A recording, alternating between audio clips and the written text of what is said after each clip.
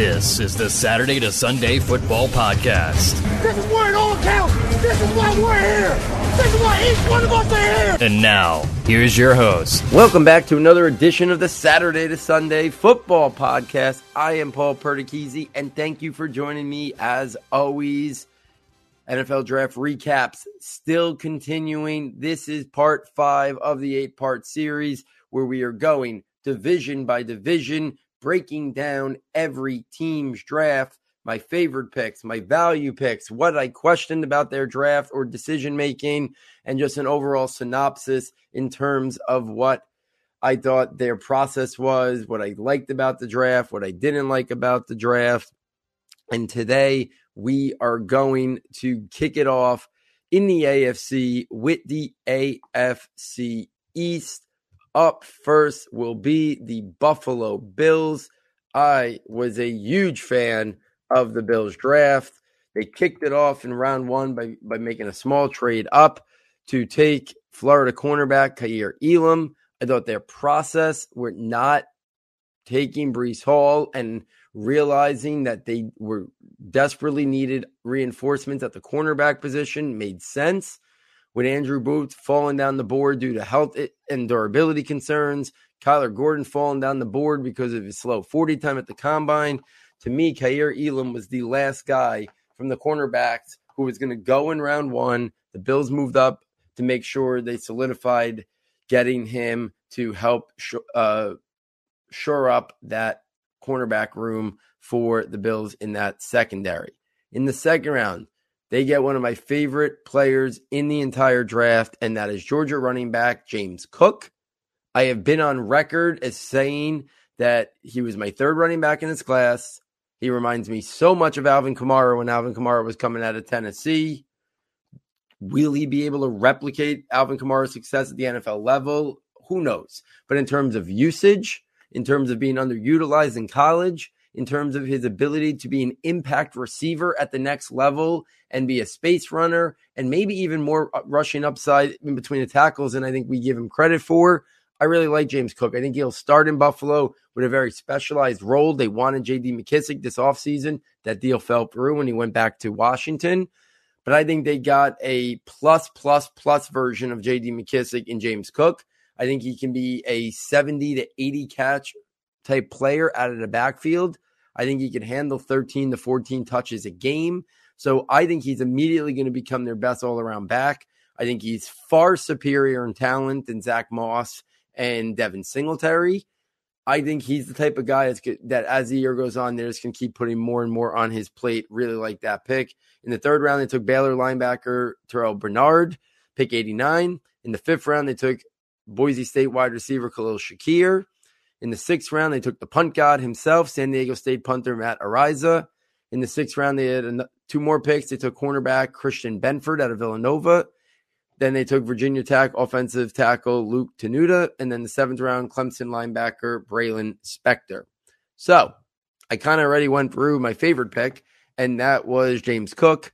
I also love the Kaiir Elam pick. I told you why. The aggressive move up, not going Breece Hall there, making sure they added reinforcements in the secondary, especially at the corner position, which they needed. Elam was the last round 1 guy worthy. They went and got him. So those are my favorite 2 picks. Value pick far and away is Khalil Shakir. If he would have went, when I was doing the draft projection notebook, one of the things I was really wrestling with was whether or not I can get Khalil Shakir into my, top 105, which is meaning he would go in the first 3 rounds. I was never able to get there, but I did think he warranted going at the end of round 3 or the early portion of round 4. So for them to get him in round 5, I think he adds the perfect complement to Stephon Diggs, to Gabriel Davis, to James Cook coming out of the backfield. You can do all different things with Khalil Shakir.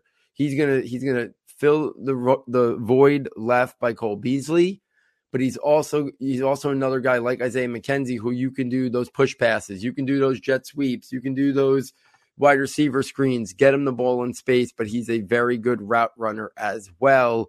I think he's gonna carve out a role even as a 5th round pick. I expect when Buffalo goes, 4 or 5 wide, you're going to see Shakir and McKenzie and Diggs and Gabriel Davis.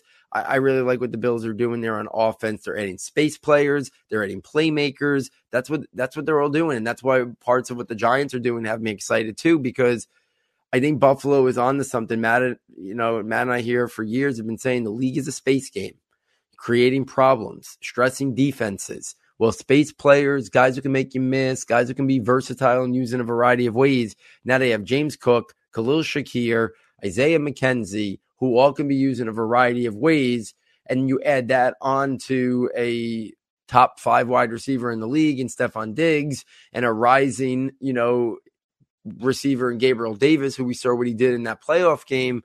And you're talking about a very hard offense to defend, and that's not even counting that Dawson Knox really developed last year into a good tight end as well. The rushing ability of Josh Allen, his ability to play off structure. They're going to be a very, very tough team to beat in that. So love the value on the Shakir pick. If I was going to question anything that they did, I think there might have been other guys that I pivoted to instead of Terrell Bernard in the 3rd round. There were other linebackers there that I liked a little bit more, but that seems a little bit nitpicking. I like some of the players on day 3. Obviously, I talked about Shakir already. I like the punter, Ariza. He can flip the field in a second. I like the upside of Christian Benford, a very athletic, very toolsy cornerback from Villanova. And I think Baylon Spector is a guy who can be a core special team player coming from Clemson. A good pick there in the 7th round as well.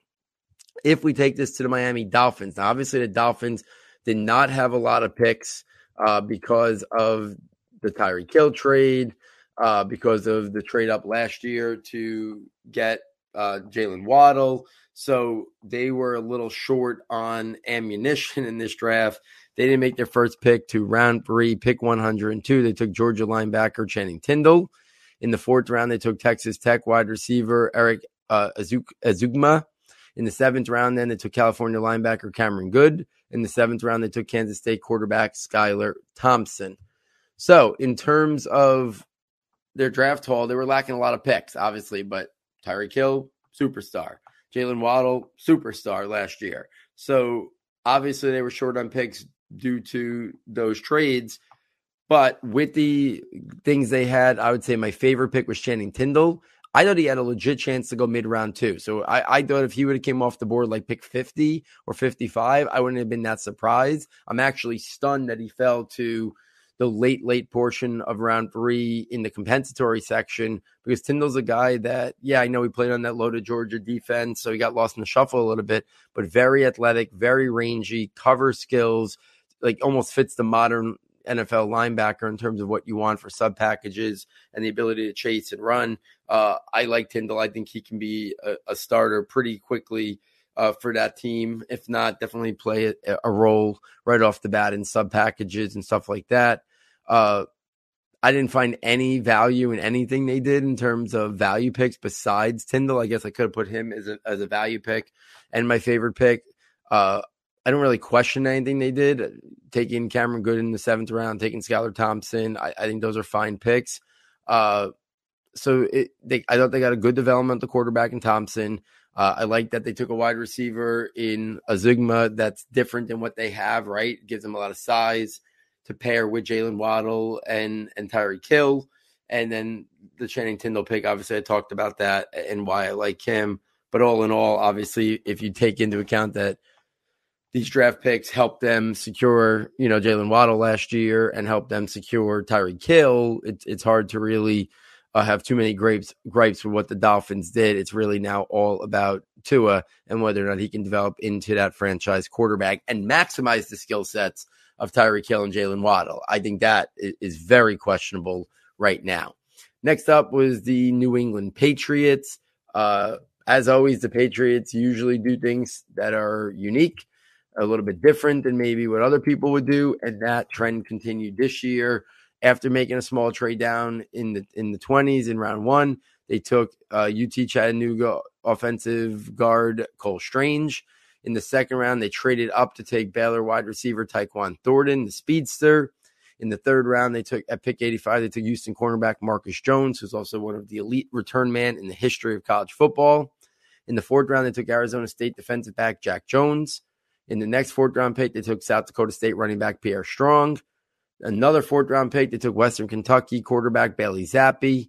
In the 6th round, they had a trio of picks. They took South Carolina running back Kevin Harris, Northwest Missouri State edge rusher Sam Roberts, and LSU offensive guard Chasen Hines. In round 7 at pick 245, they took Michigan offensive guard Andrew Stuber. In terms of my favorite pick, that was clearly Marcus Jones in round 3. Really good nickel corner, elite return skills. He's a guy who will be a starter there, fit in really well in that Bill Belichick defense. Value pick, I thought Pierre Strong could have won even earlier than pick 127, so I thought that was a good value.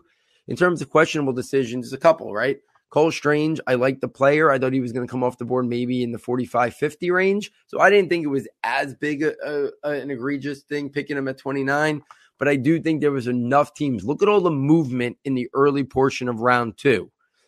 You could have reached out and said, like, we're not looking for maybe a massive haul. And even if you traded back to the top of round 2, and maybe you could have picked up a 3rd-round pick or another 4th-round pick if Cole Strange was the guy you had identified.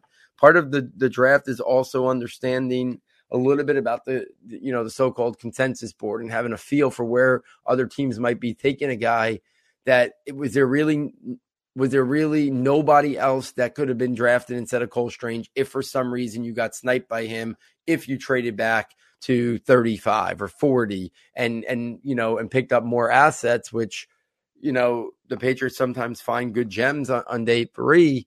I think that would have been the right play. And even then, round 2, I know Tyquan Thornton has a special skill set, and I like Tyquan Thornton, but I liked him as a late 3rd-round pick. I liked him where Danny Gray went off the board. Like, to me, if Danny Gray's going off the board in the early 100 area, like 102, 105, whatever that was, Tyquan Thornton shouldn't be going 55 picks before him in the middle of the 2nd round. Leaving guys on the board like George Pickens and Sky Moore, like, that just is questionable. And I know Tyquan Thornton gives that room, that wide receiver room, a little bit of a different feel. But to me, it was definitely a little bit questionable in terms of their decision-making.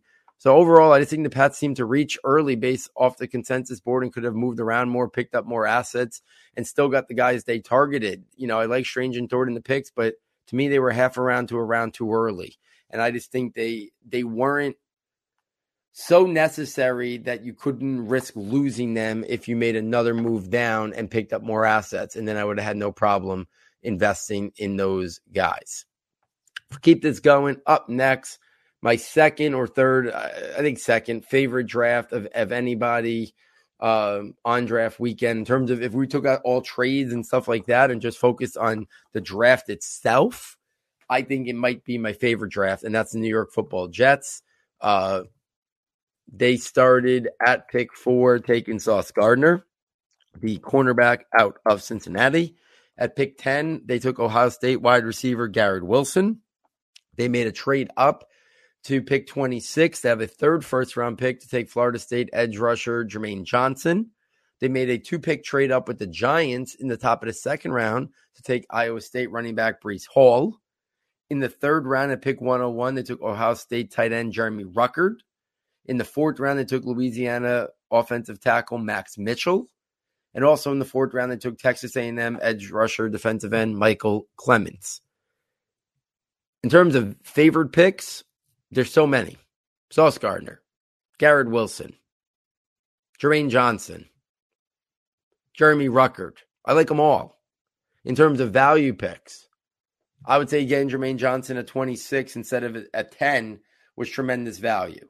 I think Ruckert should have been gone off the board, similar to where Jelani Woods went off the board, not 30-something or more picks later. So I think Jeremy Ruckert was great value. I like Max Mitchell a lot. Max Mitchell is a developmental offensive tackle who could develop into a starter.